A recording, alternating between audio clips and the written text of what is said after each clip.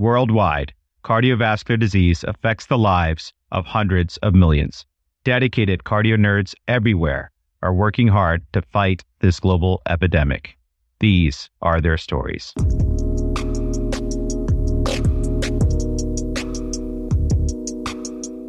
Hey cardio nerds, it's Amit Goyal. Thank you for joining us for this CNCR. In this discussion, we dive into a particularly challenging case that lies at the intersections of multiple disciplines, including congenital heart disease, critical care cardiology, cardiothoracic surgery, multimodality imaging, and more. We delve into nuances with our colleagues from Cornell University Cardiology Fellowship with Drs. Jaya Khanduri, Dan Liu, Joe Wang, and their fellowship program director and expert for this case, Dr. Harsimran Singh. With the release of this episode, we are so very proud to welcome the Weill Cornell Cardiology Fellowship Program to the Cardio Nerds Healy Honor Roll, the family of programs which support our mission to democratize cardiovascular education, and are especially honored to welcome Dr. Jaya Khanduri into the Cardio Nerds family as the FIT ambassador from Cornell.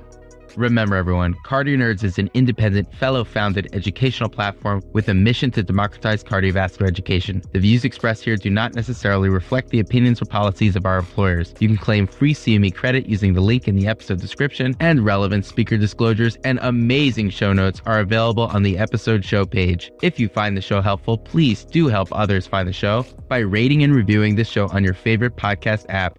Before we dive into this extraordinary case, I am thrilled to tell you all about a brand new project called the Cardio Nerds Clinical Trials Network, created with a mission to pair equitable trial enrollment with trainee, personal, and professional development. We have so far recruited 15 incredible Cardio Nerds FIT trialists with PI mentors from across both America and Canada to support enrollment for Paraglide HF, with mentorship from lead principal investigator Dr. Robert Mentz. Our extraordinary Cardio Nerds FIT trialists were nominated by site PIs for their accomplishments, academic inclinations, and of course, their nerdiness. And I'm so proud to welcome my good friend and co-fellow Dr. Jeremy Brooksbank, who was nominated unanimously by Drs. Randall Starling and Emmanuel Finette to represent the Cleveland Clinic for this trial. Jeremy, welcome to the Cardio Nerds family. Would you please introduce yourself and share what you're most excited about as a FIT trialist? Well, thanks so much for having me. My name is Jeremy Brooksbank, and I'm a current second-year cardiology fellow here at Cleveland Clinic. I was born and raised in Tennessee, went to residency at Duke, and am planning to pursue a career in advanced heart failure and transplant, with a particular interest mostly in temporary and durable mechanical circulatory support. The FIT Trialist program is just a brilliant idea to meld fellowship training with the world of clinical trials, something that is really needed out there. This mutually beneficial partnership, I think, will allow me to sort of gaze within the black box of clinical trial design and recruitment, and to learn from amazing mentors and leaders in cardiology. I have the good fortune to work with Dr. Starling in clinic and have learned so much from him in the care of patients with advanced heart failure. Now, being able to supplement that with learning from other visionaries in the Paraglide HF steering committee, site PIs, and other fellow trainees, we can help trial enrollment and enhance collaboration in ways to benefit our patients. Immense credit to you, Amit, to Dan and everyone at Cardio Nerds for starting yet another amazing program to benefit both cardiovascular education and clinical investigation. Wow, Jeremy, when it comes to describing the vision for this program, you hit the nail on the head, and I certainly couldn't have described it better myself. I think the upcoming few weeks and months will come to teach us a lot about what role fellows might have in making trial enrollment more efficient, and also just what are the challenges patients are facing in discussions with them at the bedside. So I couldn't be more excited and eternally grateful to the trial leadership for taking a chance with this project and taking a chance on us fellows. But, Jeremy, all things said, I've recently learned that you're a man of many talents. Someone recently shared a very impressive video of your singing. Now, I knew you were brilliant, but I had no idea that you were so talented and artistically inclined. How did you get into singing? Oh, no. Oh, goodness. Well, I can't believe you found a video of me singing, first and foremost. But music has always been really important to me. I had a teacher early on in life that introduced me to playing the piano. He encouraged me to join choir and eventually play the lead in a musical toward the end of high school. In college, I enrolled in a vocal performance course and was so fortunate that one of the faculty sort of took me under his wing and helped train me over the next few years. I was blessed to work with incredible musicians, and they really challenged me and further instilled my passion for classical music. Nowadays, with a busy schedule and fellowship, I don't always have as much time to embrace this part of who I am, but I look forward to singing more in the future. Well, I was certainly blown away by your singing and just have to share that with our CardioNerds audience here, both to celebrate your success and to remind all of us of the importance of developing ourselves in all the domains that matter to us. So for everyone, join us in enjoying Jeremy's vocal talents in a piece called Panis Angelicus. Jeremy, did I get that right? You're smiling. Well, I appreciate the effort there, but no, it's actually Panis Angelicus. It's Latin for bread of angels. Oh, wonderful. Well, on that incredible note, Jeremy, thank you so much for your work as a fit trialist and really excited for the value that you will bring to the whole group. Well, thanks again for having me. I'm honored to be part of this initial group of fit trialists and excited to see how this partnership works to benefit our patients and inform clinical practice.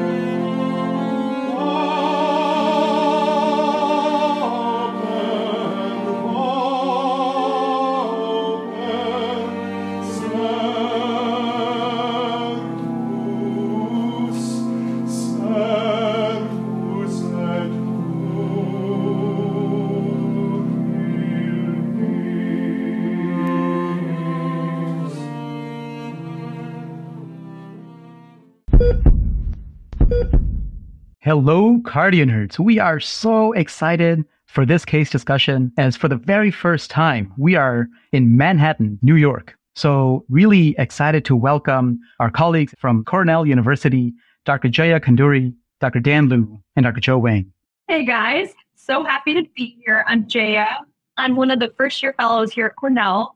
I am thinking about going into interventional cardiology, but we'll see what happens. And hobbies include exploring the amazingness of New York City, as you guys mentioned, such as running along the East River and going to Central Park, eating out, just doing everything possible in the city.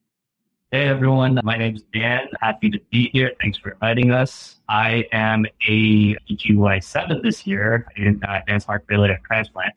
I did a general fellowship and a heart failure fellowship here at Cornell, so it's been a great experience. I have been living in New York for that same time, last 4 years. It's been great. My hobbies are enjoy playing basketball, post-COVID, not as much. And like Jay mentioned, I'd like to explore the city as much as possible, like whenever I can. Hey everyone, I'm Joe. I'm very excited to be here. I am in my third year of general cardiology fellowship, and I'll be staying here for the additional year to do interventional cardiology. In my limited spare time, I do enjoy spending time with my wife and my almost 1-year-old daughter. She is lots and lots of fun. She's so cute. Oh my gosh, that is awesome. Jaya, Dan, Joe, this is so exciting. And on a personal note, I've lived in Queens for 3 years in my life. And I was always jealous to not be a Manhattanite. And I would always come in and pay that bridge, tunnel, toll, whatever, just to hang out. And this is one of my favorite times of year. The sun is out, spring is there, Central Park is awake, and the traffic is loud. We are so excited to be joining you in New York, as Amit said. So take us to your favorite chill spot in Manhattan. I'm sure there are many. And let's talk about some serious, amazing cardiology. Just like you mentioned, Central Park is popping these days. So why don't we head there and hang out in Sheep's Meadow? I'm down for some Levain today. I think that sounds good. Great cookies on Levain. Do it. Amazing. You guys, that sounds like music to my ears, but music playing at normal speed, not slow paper speed like we do sometimes when we're doing an aortic pullback. So with that, let's dive in. Let's talk about your case. Well, let's begin our case.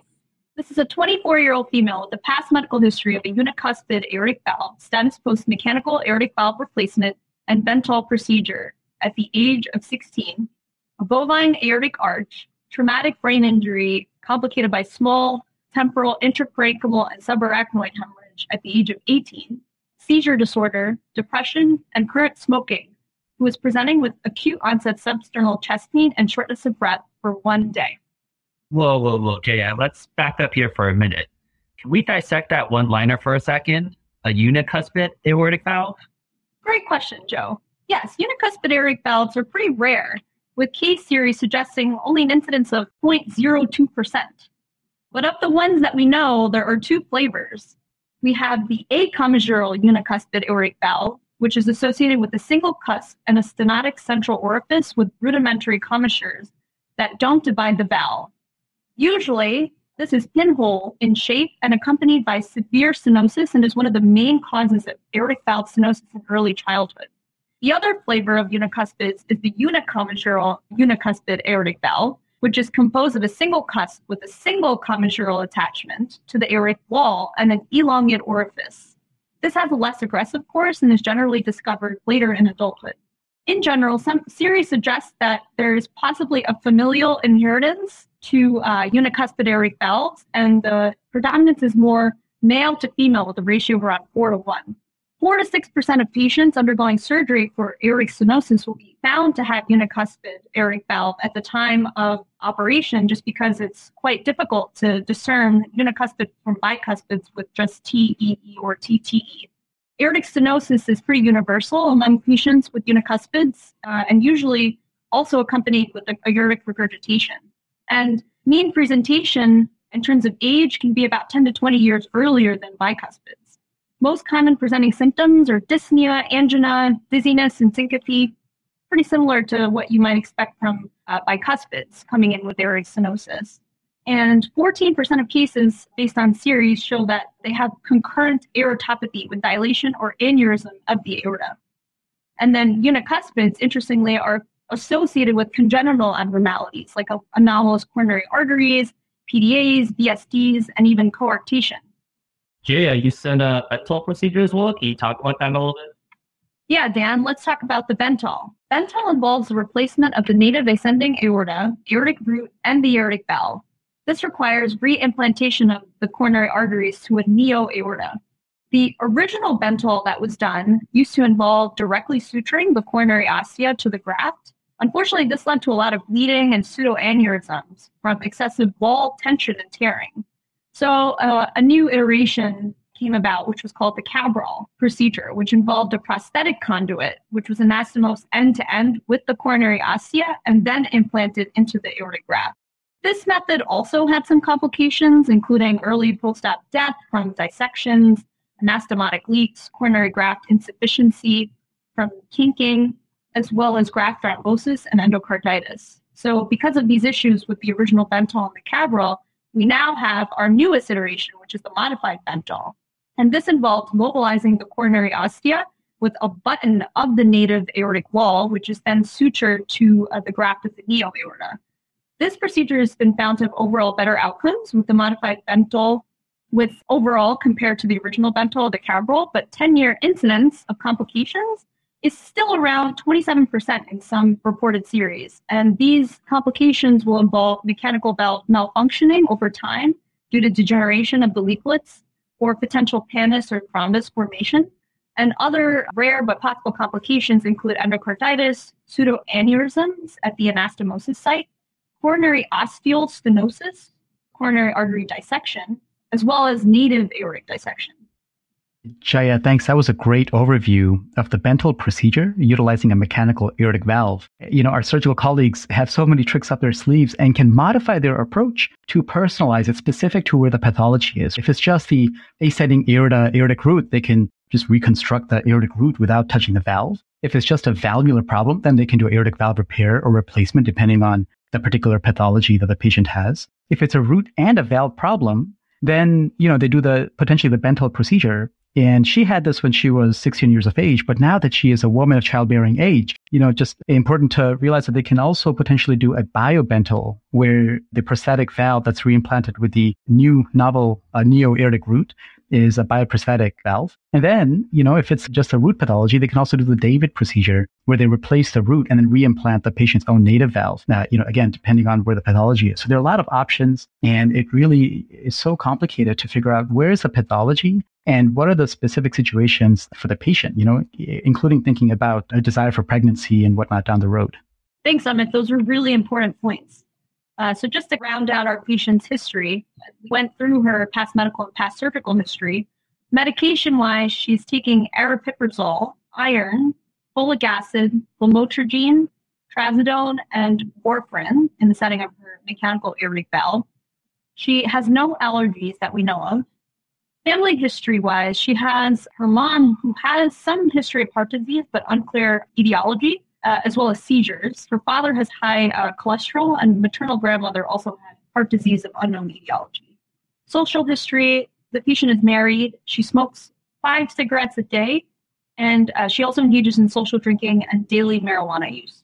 Jaya, thanks for going over the patient's history, and that really helps contextualize the, everything this patient is at risk for, right? Thinking about her comorbidities and her medication exposures, and particularly her social exposures in terms of her cardiovascular risk. One thing I learned to start doing with my women patients is to start getting an obstetric history. Has she been pregnant in the past? What her pregnancy outcomes have been? And really, particularly for her, that can help us get into her family planning situation and if she's thinking about having a child. And that's so important because she has a mechanical aortic valve and she's on a pretty high dose of warfarin, the alternating 7 milligrams and 8 milligrams. And so we remember from our episode with Dr. Katie Berlacher on pregnancy and anticoagulation that above 5 milligrams, the risk for teratogenicity really probably outweighs the risk for valve thrombosis. And so we'd want to either help our patient with contraception or think about how to counsel her in that way to help preempt that risk, just as a woman of childbearing age in her mid-20s. Thanks, Amit. That's really important to bring up just because, it's not as common for us to see young females with mechanical aortic valves on warfarin. It is really important that we take into account pregnancy, planning, and contraception. Jaya, that's an excellent point. And, when taking a history and physical on patients like this, especially in the context of somebody who's coming in with a day of shortness of breath, she had developed enough shortness of breath in one day that she gave that time period and then came into the emergency room with an aortic valve that's mechanical, obviously risk for thrombosis and things to occur to that valve to cause this presentation. We definitely would want to delve into her medication history, particularly her compliance with warfarin or her ability to take warfarin regularly. And, obviously you'll probably tell us her INR in this particular context. So very useful to get this history on this patient. Yes. Yeah. And that's something we're going to get into in a little bit too. Thanks, Jaya, for going through her history. But wow, that is quite a lot of things for just a 24-year-old to have. This must make the differential for her chest pain and her shortness of breath much more complicated. Agreed, Joe. I think there's a lot of other things we have to think about, just given what we know about our patient's history. Chest pain syndrome and, a normal, quote, quote, normal cardiac substrate for us, we always think about atherosclerotic risk factors. And given her substrate being so young, I think we have to think about other things. So with unicuspid aortic valve, as we spoke about, there is this associated anomalous coronary artery phenomenon. And so there's a potential for malignant features such as acute angle takeoff or slit-like orifice, interarterial cores if she was to have an anomalous coronary, which could potentially predispose her to a chest pain syndrome and ischemia. However, important to note here that this patient had a Bentall, so she already had coronary reimplantation. So it's unlikely for her to have a significant anomalous coronary. But she had a Bentall, so this actually puts her at risk for coronary osteostenosis. So from the anastomosis site of the native aortic button sewed on to the prosthetic graft, there is a chance for that area of the anastomotic site to become stenotic and predispose to chest pain and ischemia over time. Another important consideration is the fact that she could have an aortic dissection in the setting of having a prior Bentall procedure. And given that she had aortopathy in the past, she could potentially have recurrent aortopathy with dissection distal to the Bentall graft. And we know from, actually, this was not attained on the initial history, but we did know later on that the patient may have been taking substances such as cocaine, and that can obviously predispose to coronary vasospasm and chest pain. So that was also something that we were thinking about. And lastly, given the patient's history of a mechanical valve, there's always concern that obstruction of the valve can cause left ventricular outflow tract obstruction and or valvular insufficiency, both of which can result in ischemia. And potential etiologies for obstruction of the valve could be thrombus or vegetation. Yeah, and those are all great things to consider in differential diagnosis for someone with a complicated history as she has. But, always just want to think about some of the other more common things as well. Anyone coming in with this acute onset shortness of breath, chest pain, in addition to the coronary and aortic pathology you mentioned, other things like myocarditis, stress cardiomyopathy leading to shock, things like tamponade, tachyarrhythmias, and then everything pulmonary, pneumonia, PE. We're still in the period of COVID. That's also the differential. So a lot of the more common things are all in play here, even with someone with complicated issues. Guys, I just want to say that was absolutely masterful. In thinking about expert clinical reasoning, we always go back to our problem representation, or that one-liner that answers the three questions. Who is our patient, along with their comorbidities? What is their clinical syndrome? And what is the temporality and the duration of her symptoms? And you took all that together, with her age, her sex, the duration of her symptoms, and her comorbidities. And you devised a differential diagnosis very specific to her context. But then you said, but beyond that, I don't want to miss the common things. For dyspnea, we can think about pulmonary problems. She's a smoker and she's been hospitalized in the past. And we can think about hematologic problems. She's getting iron repletion. Maybe she has anemia as well. But you didn't just leave it there. You said, okay, but specific to her, these are the things I'm worried about. And that's going to guide the rest of my evaluation in a hypothesis-driven way. So just kudos to you guys. I love that. Thanks, Amit. So now we're going to move in to our physical exam findings. So on first presentation, vitals were notable for a blood pressure of 96/72 with a heart rate of 138, a respiratory rate of 22, and an oxygen saturation of 88% on room air. So just given these vitals, definitely concerned about hypotension, tachycardia, as well as hypoxia. And we know that the SAT did improve after she was placed on BiPAP. Other notable findings on her physical exam included crackles and wheezing in her bilateral lower lung fields, and she also appeared visibly tachypnic. Her extremities were cool, but she did not have any pedal edema. And of note, she did not have a murmur on her cardiac auscultation. She didn't have any obvious JVD or stigmata of endocarditis, and she did have equal pulses in the upper and lower extremities on presentation, and no focal neurological deficit at the time. She was AOE times 3.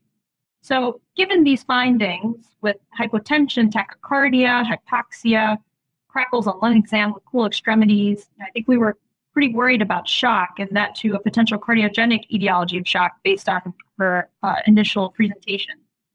And just quickly going over some of her notable labs on presentation, she had an elevated white count to 23 without a left shift. She also had normal creatinine, normal LFTs, and she did have an elevated proBNP to 24,500. Her troponin I was 0.183.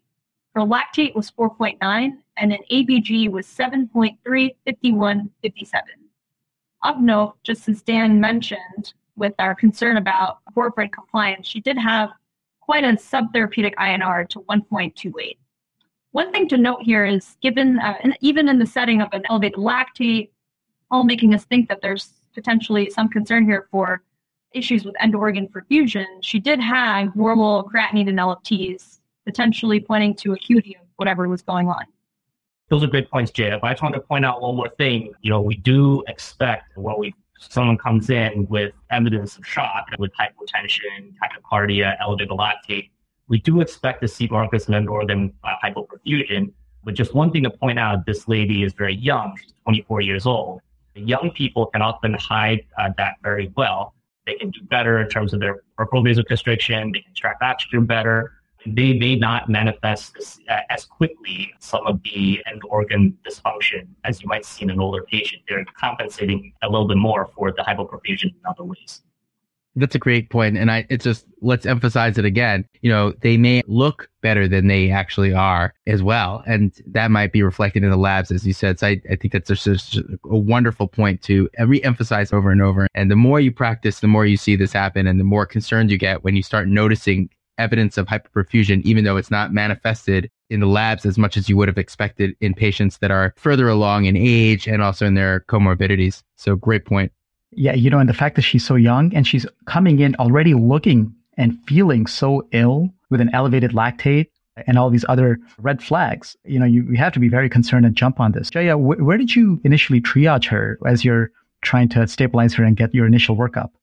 So at this point, actually, the patient was in an outside hospital, and perhaps to them, they recognized how sick she appeared and how concerning some of her features were, and they immediately triaged her to the CCU. Some other things they did were the initial EKG, which was notable for sinus tachycardia. The rate was in the 1-teens. She did present with diffuse ST depressions with an AVR elevation. So there was definitely some concern for subendocardial diffuse kind of ischemia going on. We got a chest x-ray that showed patchy congestion bilaterally with sepalization, concerning for pulmonary edema. There were no obvious consolidations or effusions. Other notable findings include sternal wires from her prior operation. We can actually see the mechanical aortic valve, and you also see a loop recorder sitting there. So, which we found out that her outpatient cardiologist at one point was trying to investigate palpitations and had a loop recorder placed. But as far as the last interrogation, there were no concerning arrhythmias. So what happened next? Yeah, so Joe, as we're seeing now, things are seeming very concerning. And so while the patient was in the CCU, she was diuresed, given the concern for pulmonary edema and potential cardiogenic shock. And she was also started on heparin, just given that super subtherapeutic INR and setting up for having the mechanical aortic valve. Unfortunately, she started to decompensate with worsening respiratory distress and hypoxia on BiPAP, and so she had to be intubated. She was also sent for a CTA of her chest to investigate for PE, which, as we spoke about, was still on our differential at one point. And then she had an echo, which we would all, I'm sure, love to see at this point. Joe, do you mind taking us through what we saw on her echo? Given everything that's been going on, it's definitely important at this point to get an echocardiogram. Thinking about some of the things that we've been considering, we certainly would want to look for wall motion abnormalities. And given her mechanical aortic valve with a subtherapeutic INR, that's definitely important to investigate further at this point. And so looking at her echocardiogram, we first see that she had a severely reduced left ventricular systolic function with an estimated ejection fraction of about 25 to 30%. We do actually appreciate some wall motion abnormalities in the mid to distal anterior septum, the inferior septum, the anterior wall, as well as the apex, which appears pretty severely hypokinetic. Interestingly, the ventricle actually does not look particularly dilated. The LV end diastolic diameter ended up measuring about 4 centimeters, and the left atrium also was normal in size. So this speaks to the acuity of the process at this point. Looking at the mechanical valve, we do see that there is a mechanical prosthesis, and there's actually moderate to severe aortic regurgitation. It's hard to tell on the echocardiogram whether the valve, the disc is opening properly. A lot of times on a transthoracic echo, you can have a lot of acoustic shadowing and reverberation artifacts that can obscure your view, but certainly with this amount of regurgitation, it's definitely concerning. One thing, going back to your physical exam, Jaya, that you had mentioned, we didn't really hear much of a murmur on her exam. And that's an important point because, part of it, maybe this is just because of how tachycardic she was, that maybe it's just hard to hear with her going so fast. But if this is, severe acute aortic regurgitation, a lot of times you may not hear a clear murmur because of the rapid equalization of pressures between the aorta and the LV. So that gradient is not as present. Yeah, that was a great point. And essentially what you're saying is that LV that is not used to the sudden burst of aortic regurgitant flow And so it hasn't had time to become compliant and dilate and absorb that extra fluid. And so as soon as you start getting AI, that small amount of volume increases the pressure dramatically. You get rapid equalization and the flow halts very quickly. And so on the exam, you may not hear the murmur, but the echo equivalent is you may underestimate it on 2D color flow, because just as the murmur may be attenuated, the flow velocities may be attenuated also. And so this can be difficult to diagnose, and having that index of suspicion is so important there.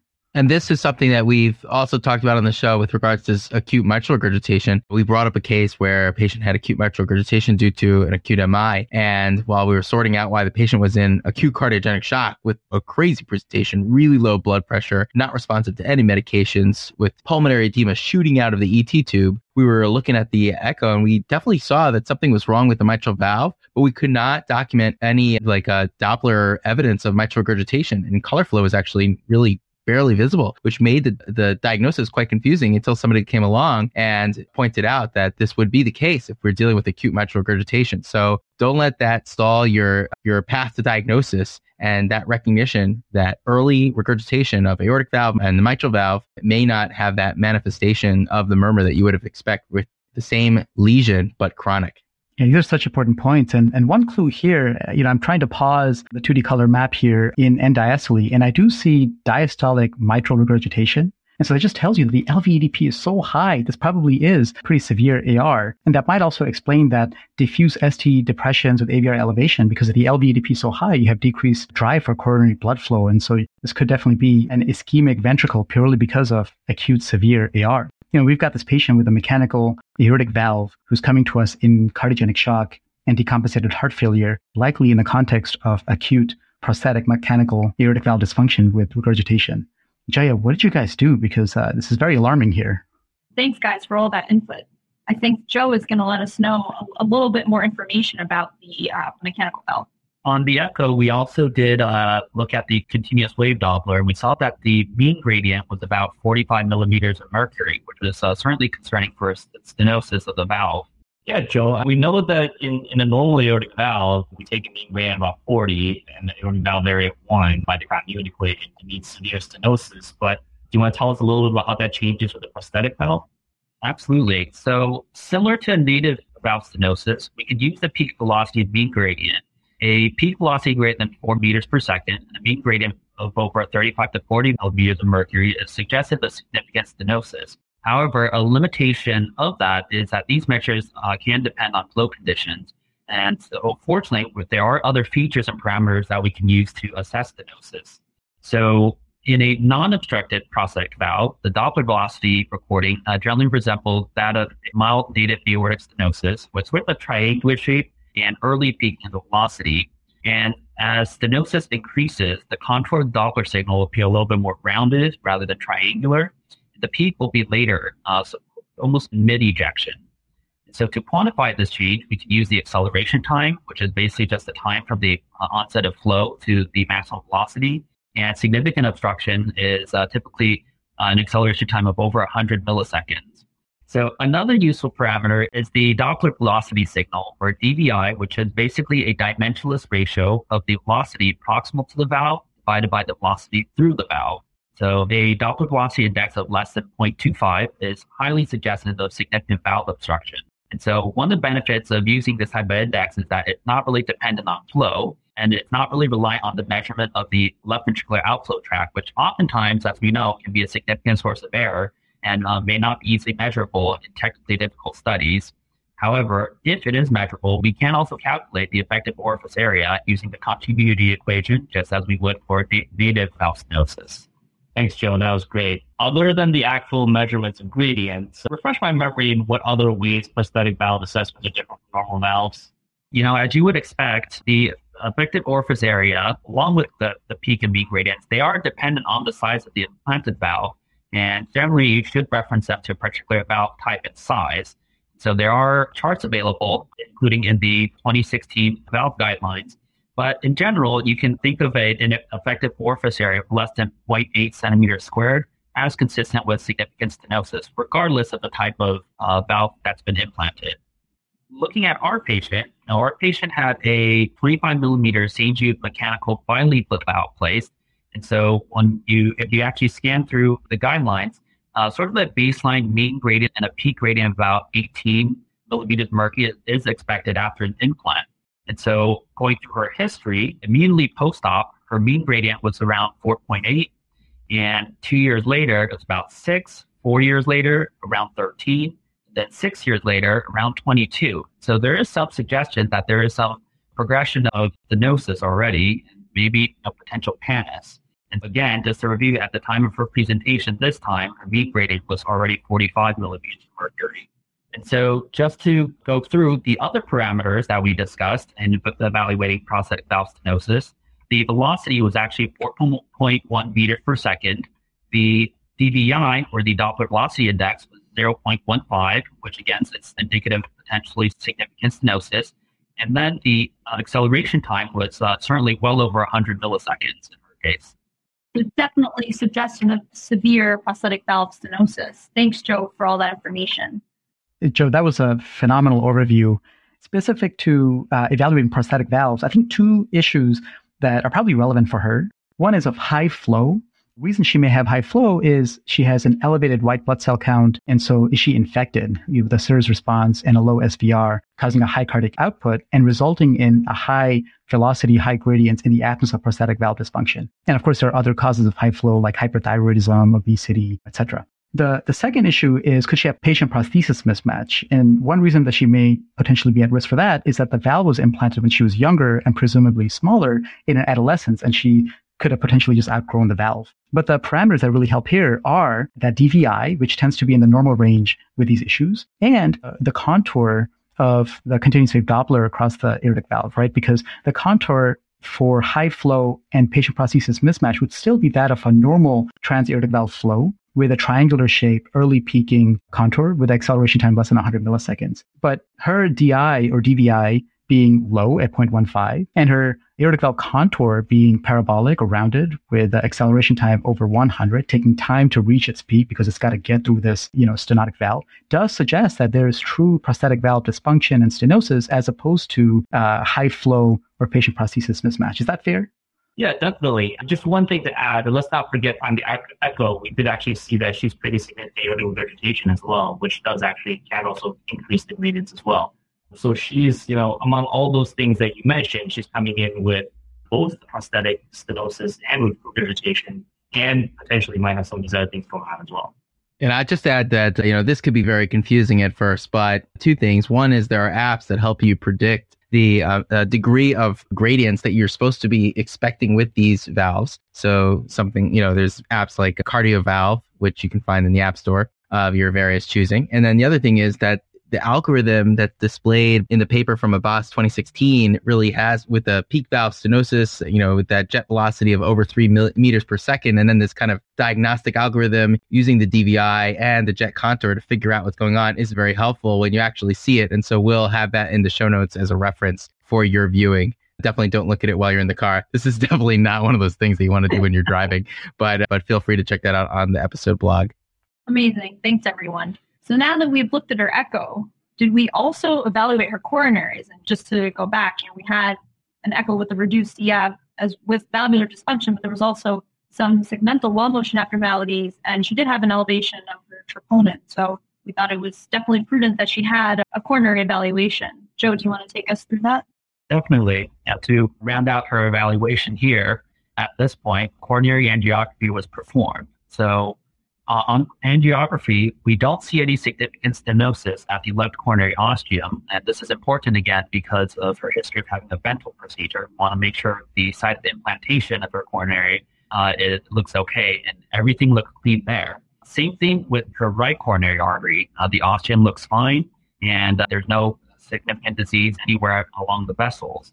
But one of the other useful things that we can see when we use fluoroscopy is we can assess for leaflet motion of her prosthetic valve.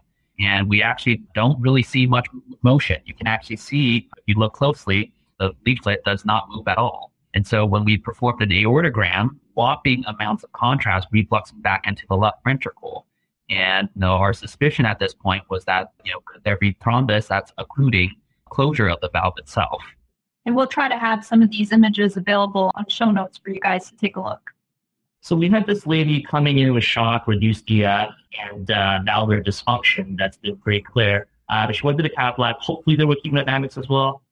Definitely. We wouldn't be doing her justice if we didn't do the right heart cath as well. So going through her numbers, her right atrium was 8, her right ventricle was 40/2, her pulmonary artery pressure was 40/23 with a mean of 29, her wedge pressure was 22, and her arterial sat was 97% with a mixed venous of 32%.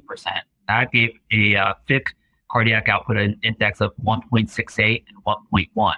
Her calculated systemic vascular resistance was almost 2,800 and a pulmonary vascular resistance of 4 Woods unit. And we do also note that during her catheterization, she did have quite a wide pulse pressure. Her blood pressure was 89/41. And again, this is consistent with significant aortic insufficiency.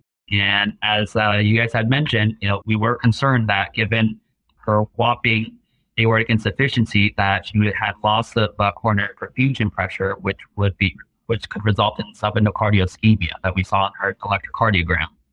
Wow, that all sounds pretty suboptimal. What happens after that? Suboptimal is like the understatement of a lifetime. On the scale of severity of cardiogenic shock with a mixed venous oxygen saturation of 32 and a cardiac index of 1.1, we're in a heap of trouble, guys. I'm so glad she's under your care, but what did you guys do to take care of this poor woman? So at this point in time, the shock team was activated, and following a multidisciplinary discussion with the advanced heart failure team, the cardiothoracic surgeons, and anesthesia, the decision was made to bring the patient to the OR for an acute intervention of her aortic valve.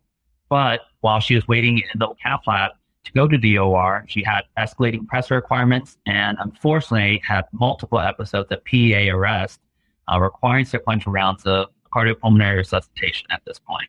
Wow, Joe, that sounds really bad. We now have this patient in florid cardiogenic shock with torrential AI and now going into refractory cardiac arrest. Sounds like we really need to think about escalating care at this point. Dan, what happened next?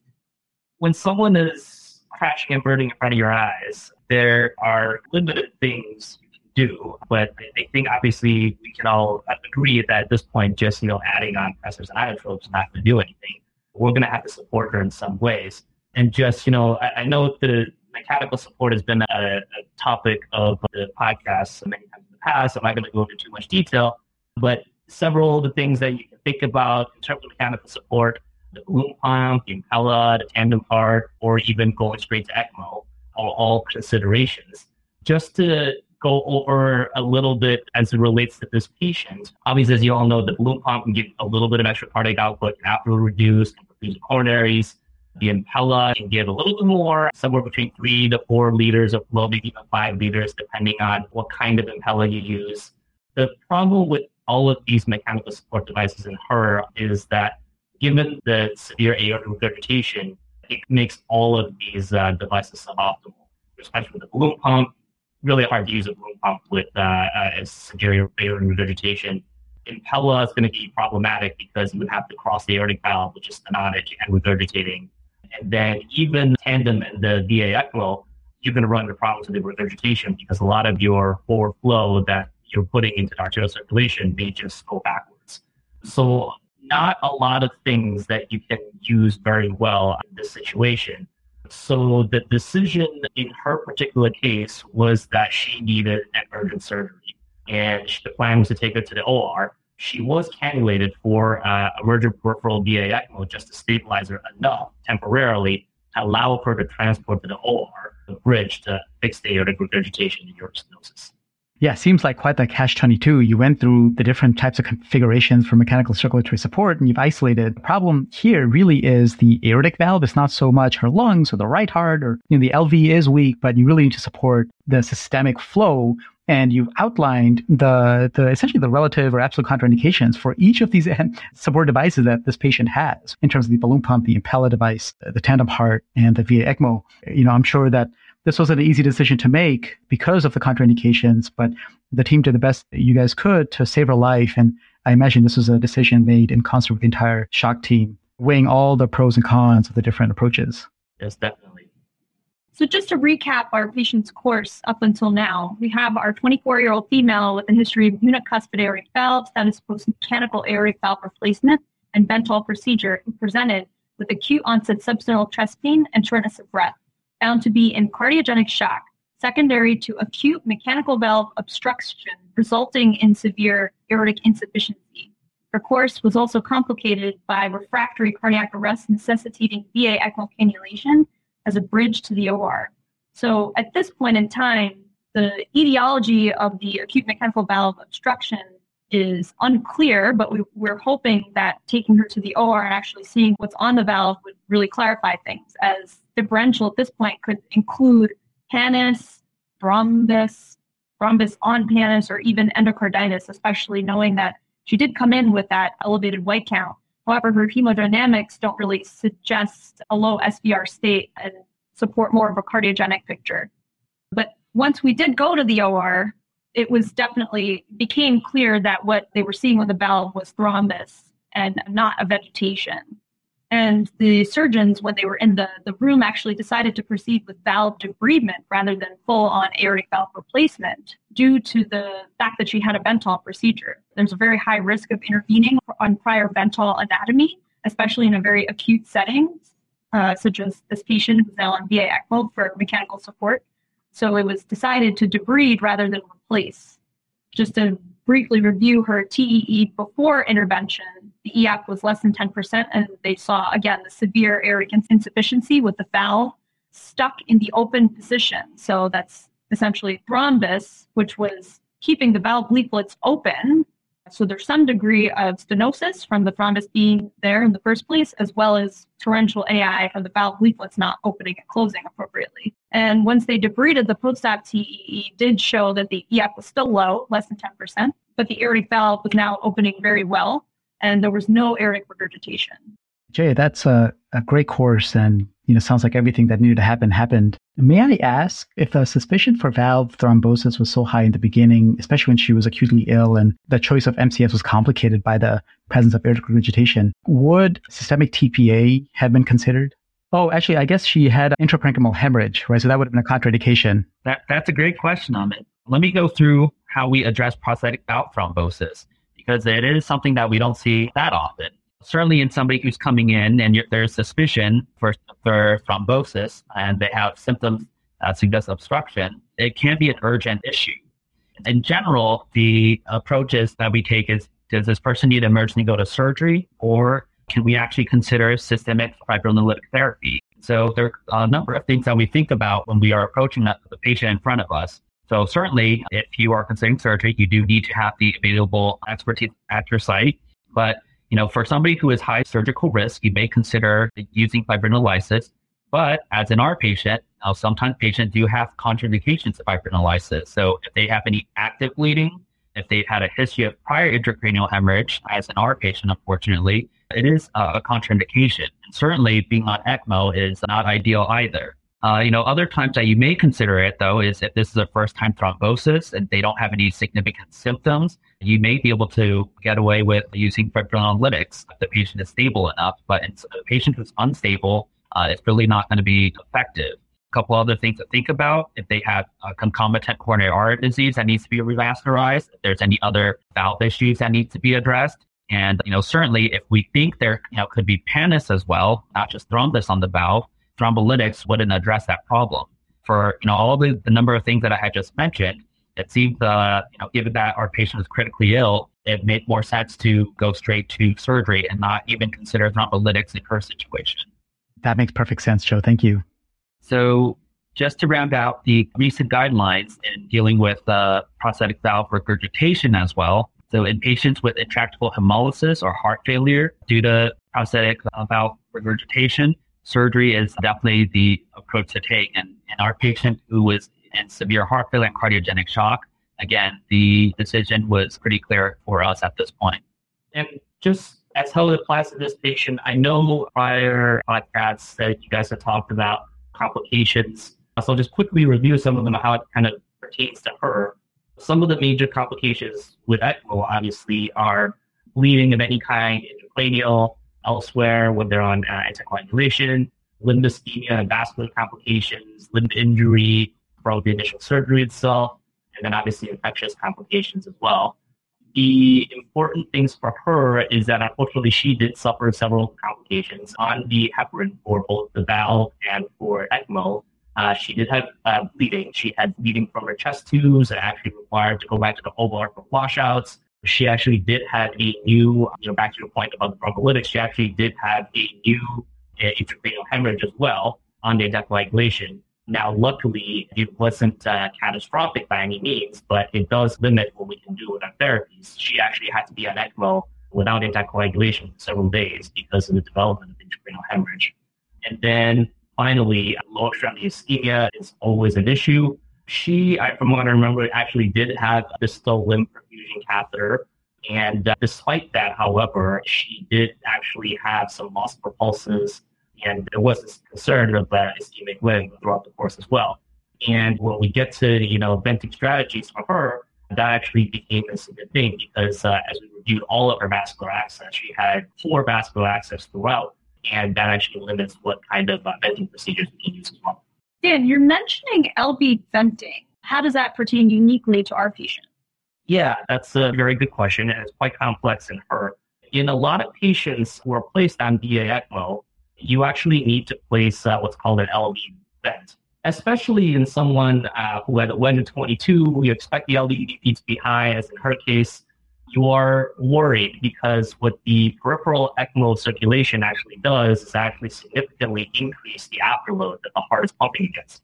So although the ECMO is good for distal perfusion of the organs, what it actually does is significantly increases the afterload in the work that your LV is seeing. So oftentimes, not always, but in a lot of cases with VA ECMO, you often need something to unload that LV, and that's what we call an LV vent. Dan, you make a really good point about this question of LV unloading or venting, particularly in our patient. And I'm just piggybacking off of what you said, where we have elevated left ventricular and diastolic filling pressures from the get-go, but now you're putting on ECMO, right? And this ECMO is going to create a higher afterload state and even more pressures in the aortic root, which we know this patient has aortic regurgitation or aortic insufficiency. And so we expect even more flow going into that left ventricle during diastole. And so we just expect that left ventricle to have higher filling pressures and higher filling pressures leading to ischemia. But given that this patient has a mechanical aortic valve, left ventricular venting or unloading might be complex. Do you want to speak more about that? Yeah, sure. Thanks. And that's of course, a great point. When you think about LV venting mechanical support devices, the things that you think about are, balloon pumps, impellas, tandems, hearts, and various forms of surgical and percutaneous direct LV vents. And that's quite complex in her. And when we talk about LV vents, there's actually a few studies out there, like some meta-analyses, a direct comparison looking at VA ECMO compared to VA ECMO with balloon pump or VA ECMO with an impella. And those studies actually do suggest that LV venting and decompressing the LV on ECMO does potentially improve outcomes. Obviously, those studies are very small and retrospective in nature. Obviously, the impella you can't even do because it would be required to impella across a mechanical aortic valve. The other options, the tandem heart, the percutaneous direct LV vent, which we call a KVAD at our institution, they can be done, but in her case, it's a little more complex because she just had this aortic valve that was debrided, had the thrombus and was debrided, and she's not on anticoagulation at this time because of the intracranial hemorrhage. Putting in a direct LV vent or putting in something like a tandem heart to have the flow going some other way through another circuit and not through the aortic valve actually does increase the risk of the aortic valve not opening adequately and lead to even more thrombus formation on that valve in the absence of anticoagulation. If a balloon pump would have been possible in this case, that would have avoided all those issues. But again, a balloon pump in her, there was a lot of concern about her peripheral vasculature. I think her lower extremities, there was concern about ischemia. And then I think the surgeon even looked at her axillaries as well, and she was worried that the sizes were very small as well. So really for her, the usual things that you think about for LV decompression, none of them seem to be great for her. Dan, these were all excellent points, especially taking her physiology into account when thinking about mechanical support when you're venting the LV. Another unique consideration for her was, given that she was bleeding and we needed to stop systemic anticoagulation, we actually had to lower her ECMO flow just because high afterload can actually prevent the mechanical valve leaflets from opening and can like we mentioned from some of the other strategies, can result in recurrent mechanical valve thrombosis just from the high afterload state. So because of that, we did have to think about running the flow a little lower than what would typically be used. Dan, what about big picture for her? She's on ECMO at this point, but where are we going with all this? Yeah, that's always a very important consideration because your ECMO is a bridge to something, a bridge to recovery, bridge to some other form of support. In her, obviously, someone who's this sick and on ECMO, you always want to think about what possible long-term solutions to have. Now, the most common things in this case are durable LVAD or transplant, because obviously she does have not just the valvular disease, but also severe LV dysfunction at this point. And as we all know, the longer you're on VA ECMO, the more days on VA ECMO, the more these complications can start to arise. Thinking if she doesn't recover in time, you have to think about kind of what are the options for her. Is she a candidate for an LVAD? Is she a transplant candidate? However, obviously certain things in her clinical history make some of those things more complicated. One, the recent intracranial bleed just makes another major cardiac surgery like an LVAD or a transplant impossible. And then thinking a little bit more about transplant as well, her recent substance use, marijuana, the cocaine, etc., also makes transplant a little bit tricky. None of those things were immediately on the table for her. So our only hope for her at the point was to support her and support her long enough without complications so that she can actually have a recovery of her heart function after the surgical intervention. Joe, was there actually any improvement in her LV function over time? Yeah, Jaya. So 2 weeks post-op, our patient remains on ECMO, but thankfully her hemodynamics did start to improve. Her pulsatility looked like it was getting better. Her pressures were slowly being weaned. And on echocardiography, we saw that her LV function was slowly improving a little bit. And thankfully, the mechanical valve was continuing to open despite high afterload from the circuit. And at this point in time, we did start to consider whether to consider decannulation. So we proceeded with an ECMO wean. Well, that sounds interesting, Joe. What exactly is an ECMO wean? It's pretty straightforward. Basically, we are turning down the flow on the ECMO circuit incrementally by about 0.5 to 1 liter a minute. And while we're doing that, we're using echocardiography and basic hemodynamics with a Swan-Ganz catheter to monitor the patient. So as you turn down the ECMO circuit, the LV preload increases and the afterload decreases. And what we're watching for is to see how the left ventricle and right ventricle are functioning, making sure the septum remains midline, not going in any particular direction. And we're monitoring her hemodynamics, assessing her pressures to make sure they remain stable, as well as her cardiac output.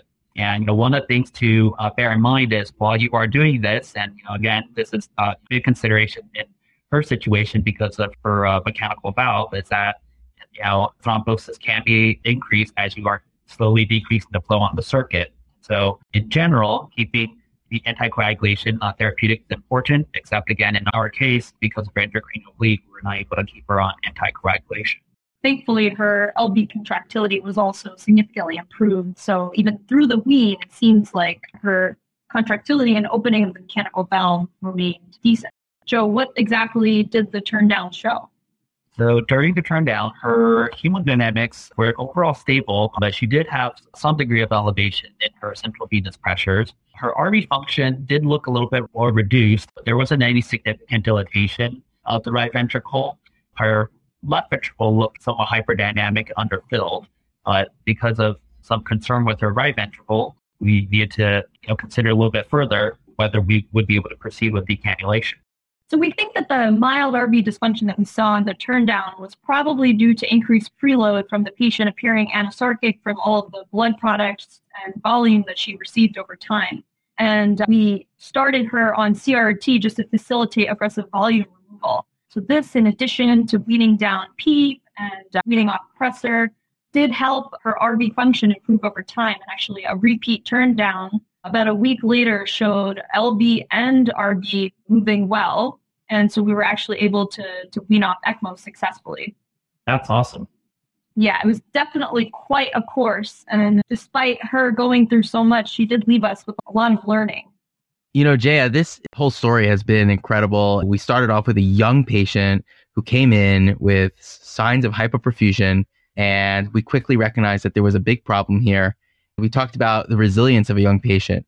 And here, with all the care that you have invested in this patient and all the mechanical circulatory support and the surgery, we saw a patient who was on death's door really make a comeback. And with all of your multidisciplinary care and interhospital care, this patient is alive. And it's just a real testament to the great care that you and your team have provided. And obviously, we saw amazing thought process in this presentation. We can only imagine and extrapolate how much thought process went into the care for this patient. But we can't forget that this patient came in with a mechanical valve. Ultimately, that was thrombosed. And we saw that there was a subtherapeutic INR. And we have a patient that's leaving the hospital with a mechanical valve again. And so we have to make sure that this cycle doesn't repeat itself. So did you have any thoughts in terms of counseling or figuring out why the patient was subtherapeutic to begin with regards to her warfarin and her anticoagulation plan going forward? Really excellent point, Dan. It's definitely concerning that this happened in the first place due to something as simple sounding as taking your warfarin every day. But for a 24-year-old in the middle of a COVID pandemic, that's not something that can just be taken for granted. So, I sympathize a lot with her situation, but it's just crazy how devastating the consequences can be for someone this young with a mechanical valve. So, of course, I think counseling is going to be very important. And I think it was also difficult for her to have regular follow-up just being in the midst of the pandemic in New York City. So I do think that, moving forward, we're hoping that she'll have pretty close communication with her cardiology team and her adult congenital team as well, in terms of making sure she's compliant and other kind of comorbidities such as drug abuse and psychiatric issues are co-managed appropriately. A case like this really puts things into perspective. It must be that much more difficult for a young woman of childbearing age to have to go through such incredible circumstances early in her life and now has to be maintained on daily warfarin despite everything else going on in her life. So it's definitely something really important to think about, how difficult the situation was for her. And thankfully she did come out of this, but important to make sure she has the support she needs moving forward.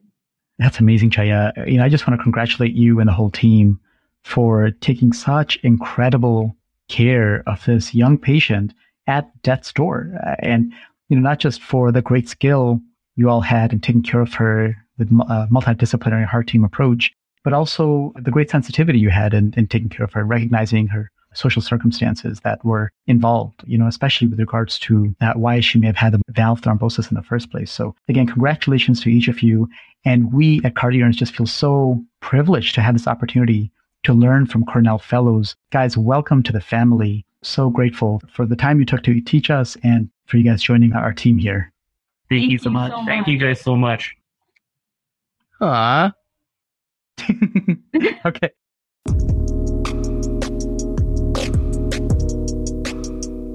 And now we would like to introduce our expert discussant for the case, Dr. Simran Singh, our beloved program director who specializes in adult congenital heart disease and interventional cardiology. Hello, Team CardioNerds from New York City at Weill Cornell Medical College. Dan, Amit, and to your entire CardioNerds crew, thank you so much for this episode and all the prior episodes over the past year. They've been incredibly inspirational and really set the standard for how podcasts should be done in cardiology and in education in general, so well done. My name is Harsimran Singh. I'm an adult congenital heart disease specialist and an interventional cardiologist, but one of my most important hats is I'm the program director in cardiology at Weill Cornell New York Presbyterian Hospital. That means I get to work with incredible future cardiologists and trainees, such as the three who presented the case today, Dr. Jaya Kanduri, Dr. Dan Liu, and Dr. Joseph Wang. Congrats to you on articulating your clinical reasoning and elucidating the process by which you approached the acute presentation in this patient. To summarize, we have a young woman in her 20s with a history of a unicuspid aortic valve and aortic valve stenosis who underwent a childhood Bentall procedure with a mechanical aortic valve, who presented with acute mechanical valve thrombosis and ensuing cardiogenic shock. Let me start off with my perspective as an ACHD doctor and talk about her diagnosis of unicuspid aortic valve. The unicuspid aortic valve is a very rare diagnosis. Echo studies suggest it comes about around 1 in 5,000 to 1 in 10,000 echoes being read. As Jaya pointed out, it is useful to think of unicuspid aortic valve disease in the spectrum of bicuspid aortic valve disease. Bicuspid aortic valves represent roughly 2% of the population, with about 50% requiring some intervention of either the aortic valve or the proximal aorta by age 50, and upwards of 75% requiring some intervention for their bicuspid aortic valve disease in their lifetime. Unicuspid valves, phenotypically on echo, can have two raphi and have a single commissure that appears in its opening like a teardrop appearance. Most patients with significant unicuspid valve disease will present in childhood with aortic stenosis and more rarely with aortic regurgitation. Similar to bicuspid aortic valves, there can be associated aortopathy of the aortic root and ascending aorta, with some association with aortic coarctation and coronary anomalies. One of the most challenging clinical decisions when patients with significant aortic valve disease, either unicuspid or bicuspid, present and require aortic valve replacement is the type of valve chosen. And like most things in medicine, this is a case where one size does not fit all. Each valve choice has certain pros and cons that have to be considered. A bioprosthetic aortic valve, which is an excellent choice in older adults, lasts only 10 to 15 years. And despite the current transcatheter valve revolution, does require another intervention when that valve fails. On the other hand, mechanical valves can potentially last a lifetime, but require vigorous compliance to anticoagulation and a frank discussion with the patient and family about dietary discipline, avoiding certain contact sports, and considerations of anticoagulations and pregnancy down the road. There are several other viable valve choices to consider in patients with pure aortic valve disease, and especially in young children. That includes the Ross procedure and a relatively new procedure known as the Ozaki procedure. As you know, the Ross procedure consists of replacing the aortic valve with a pulmonary autograft, your own pulmonary valve. In the pulmonary position, one places either a homograft or a bioprosthetic valve, depending on the age of the patient. The benefits of this procedure include that your neo-aortic valve is your own biologic tissue, so it will generally grow with the child as they grow up and could potentially last a lifetime. This procedure does not require lifelong anticoagulation. However, you are changing a one-valve problem by creating a two-valve issue where you do have a pulmonary homograft or bioprosthetic valve that will eventually require replacement. The Ozaki procedure, which was developed by a Japanese heart surgeon, Dr. Shigeyuki Ozaki, in 2007, has a growing expertise worldwide, which reconstructs the aortic valve with tissue from the patient's own pericardium. Hemodynamically, an individually designed Ozaki valve behaves just like your own native, non-diseased aortic valve would. There's no need for anticoagulation, and overall the procedure is very appealing. Still, the Ozaki procedure is relatively new with limited long-term outcomes data, although there is great excitement in the cardiothoracic surgical community and in our own institution. For this particular patient, neither Ross nor Ozaki were viable options, in part because she also had significant aortic root and ascending aortic dilation in conjunction with her unicuspid aortic valve stenosis. That left the Bentall with either a mechanical aortic valve or a bioprosthetic valve as her optimal options when she underwent this at age 16. Okay, now I want to fast forward to her acute presentation, which was the real emphasis of this case. There were several amazing clinical pearls that Jaya, Dan, and Joe brought up that I want to emphasize in her presentation. For starters, prosthetic valve thrombosis is rare, but an incredibly serious condition that requires immediate attention.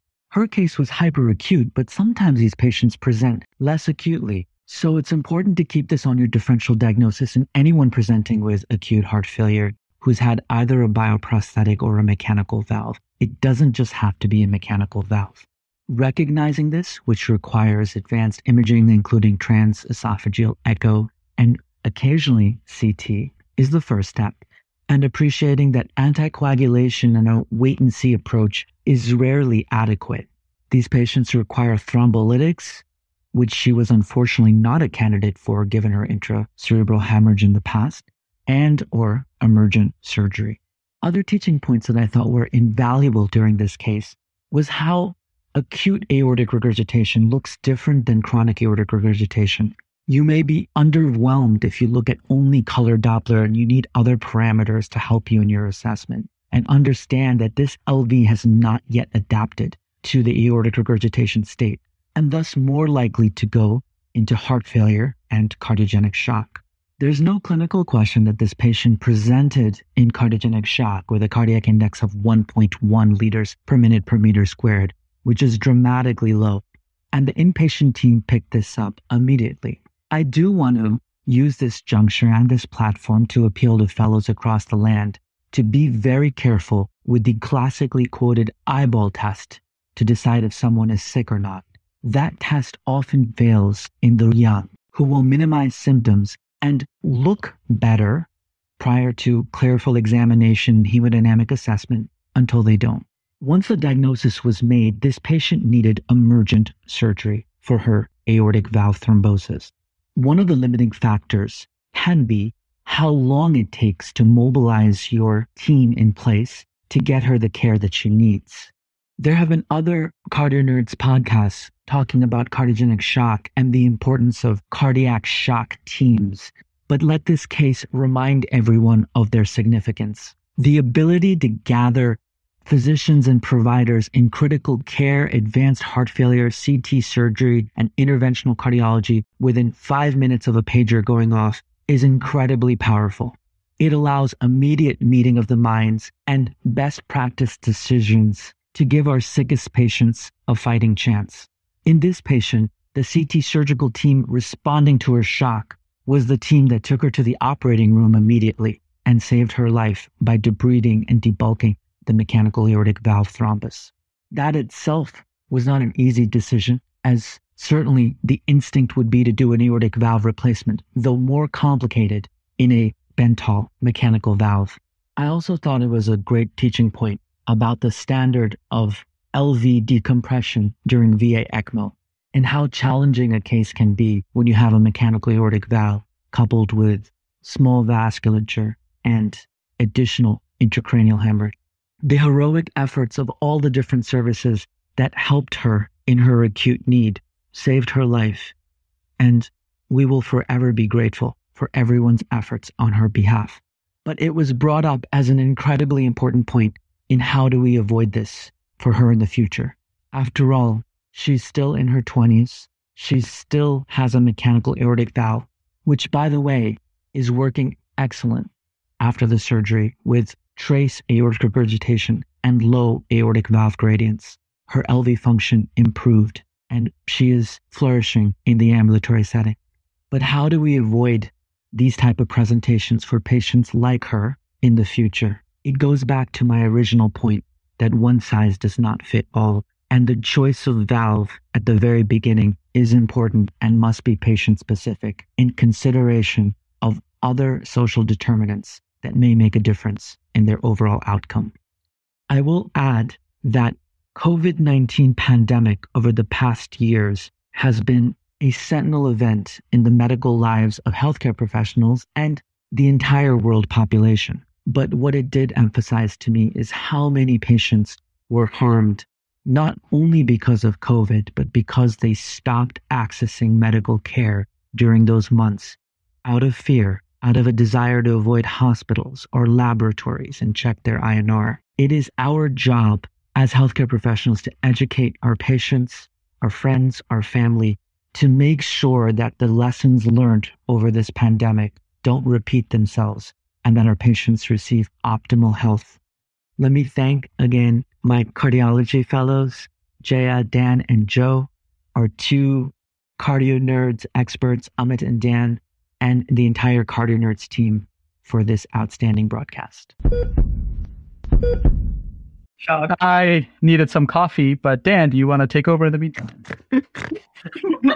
Dan, is that you snorting? Well, I don't know. I have plausible deniability because you turned off the video. Okay. Yeah. All right. Okay, redo. It's late. I'm sorry, guys. I'll stop.